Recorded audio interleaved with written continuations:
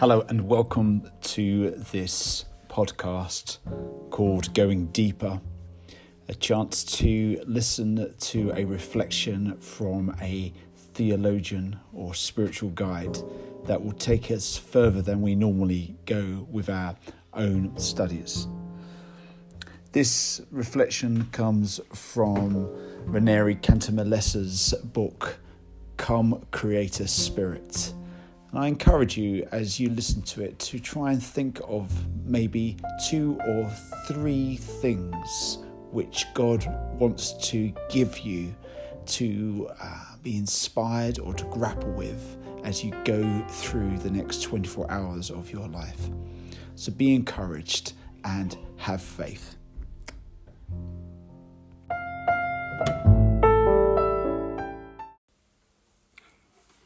Reflection 9. Come Creator Spirit. Now let us apply all of this to that little world which is our own heart. The fathers, in fact, do not reserve to the church the title of Cosmos of the Cosmos, the crown of creation, but sometimes speak also of the individual human being in the same terms. This can have an extraordinary influence on the way we grasp the Holy Spirit in our mind and cooperate with the Spirit in our lives as believers. Darkness covered the face of the deep, Genesis 1 verse 2. But the human heart too, says the scripture, is an abyss, a place of hidden depths, Psalm 64 verse 7. There is an outward chaos, but there is also the chaos within. Our chaos is the darkness that is in us, the whirlpool of desires, intentions, undertakings and contrary regrets, all in conflict with one another. A spiritual writer of the Middle Ages, he was a Carthusian monk who lived a life of profound contemplation, described his own spiritual state in these words. I became aware, Lord, that the world of my own spirit is still formless and void, and that darkness still covers the face of this abyss. It is truly in a state of confusion, a kind of dark and terrifying chaos, knowing nothing of its own end, or of its own origin, or of what sort of being it is. That is how my soul is, my God.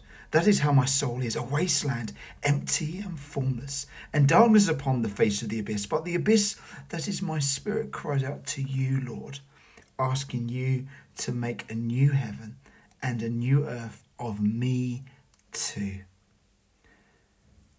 There is a current in modern literature that simply takes up and continues, but in a psychological key, the theme of humankind. The prey to chaos, rushing headlong into the morass of its own contradictions, man in the underground. Or else it chooses to rerun, but in reverse, the creative journey, starting this time from being and ending in nothingness, from light to darkness. This is nihilism. What a light faith in the Creator Spirit throws on this universal experience of chaos. The Spirit of God that was working upon and within the primordial chaos is still at work in this world. Intoning the Veni Creator, we are saying, come, Holy Spirit, hover over my chaos too, and breathe upon it, and put light again into my darkness. Psalm 18 verse 28. Make of me too a microcosm, a real little world, something beautiful, harmonious and pure, a new creation. What a prayer. See here what a person writes who has spent a long time meditating on the opening words of the Veni Creator. Come, Creator Spirit, Confronted with these words, we cannot remain as we are, not kneeling, not sitting, not on our feet. We are stunned. We need to fall to the ground, bowed low, overcome and powerless, like a paralytic, more accurately like the clay before God breathed into it the breath of life, and silent, absolutely silent. The protagonist of the universe, the author of life. God is that. And the invocation spreads around me like a spot of oil on the water, covering all my family, my friends, my neighbours, all those I know and all those I do not know. How many millions inhabit the earth? On every one of them, all Veni Creator Spiritus.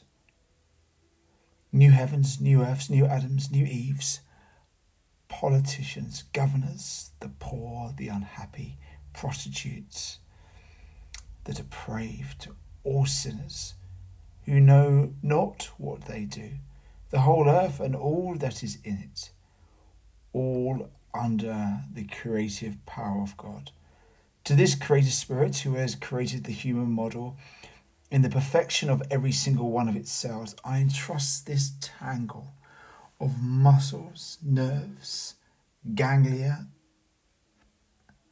hypothalamus, and all that works together for the orderly functioning of the life of my body and my mind and my emotions, snapnesses and all, so that in his hand it will all be able to be brought to a new birth in harmony, in beauty, in truth and in purity, in the sanctity of children of God.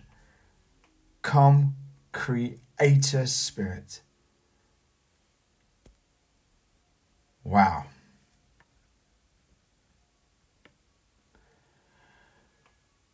We carry within ourselves a vestige of the primordial, our own unconsciousness, what modern psychoanalysis has outlined as the passage from the unconscious to the conscious, from the id to the super ego, is an aspect of the creative work that needs to continue in us until it is fully accomplished.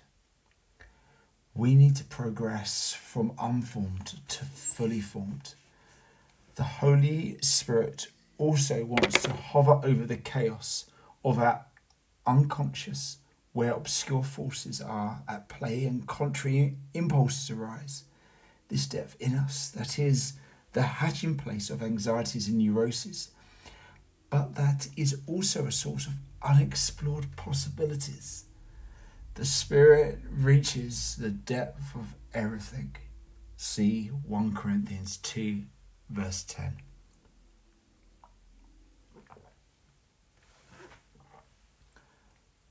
To the one who has problems with his or her own unconscious and who does not, it is not possible to give better counsel than to foster a special devotion to the Holy Spirit and to call often on him, particularly in his function as Creator. The Spirit is the very best psychoanalyst and the very best psychiatrist in the world. Devotion to the Holy Spirit does not necessarily mean that we make less use of the human resources we have in this field, but the Holy Spirit certainly completes them and far surpasses them. Besides that, there is a particular time of our day when it is even more necessary for us and when we are more ready to experience the creative power of the Spirit.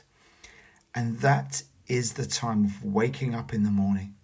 Each morning we have a vivid reminder and a symbol of the emergence of the world from the primordial chaos.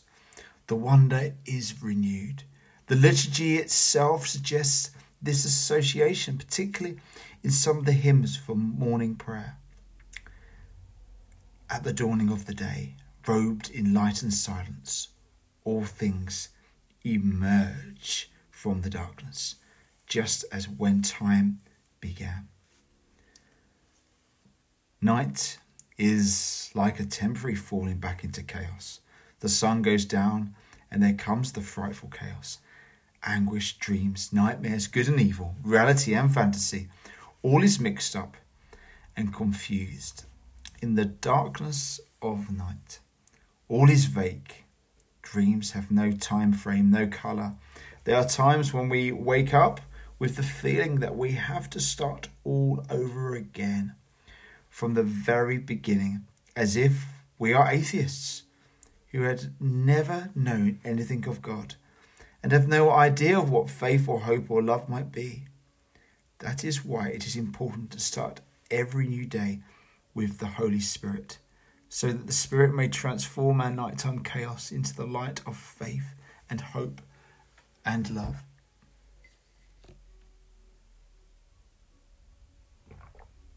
I have found that the loveliest words with which to begin a new day are in fact the first two lines of our hymn, "Come, Creator Spirit, visit the minds of those who are yours." I feel an almost physical need of them as I face the task of shaking off the heaviness, the inertia, and the oblivion of the night. All the rest of our reflections in this book are intended to help us to come to a meaningful insight into this mystery on which we are meditating, to pass anew from chaos to cosmos, to emerge as a new creation by the grace of the creative action of the Holy Spirit. We close this chapter with a hymn that is used in the Liturgy of the Hours in English-speaking countries. Spirit of God, on the waste and the darkness, hovering in power as creation began, drawing forth beauty from clay and from chaos, breathing God's life into the nostrils of man. Come and sow life in the waste of our being. Pray in us, form us as sons and daughters in the Son. Open our hearts to yourself, mighty Spirit. Bear us to life in the three who are one.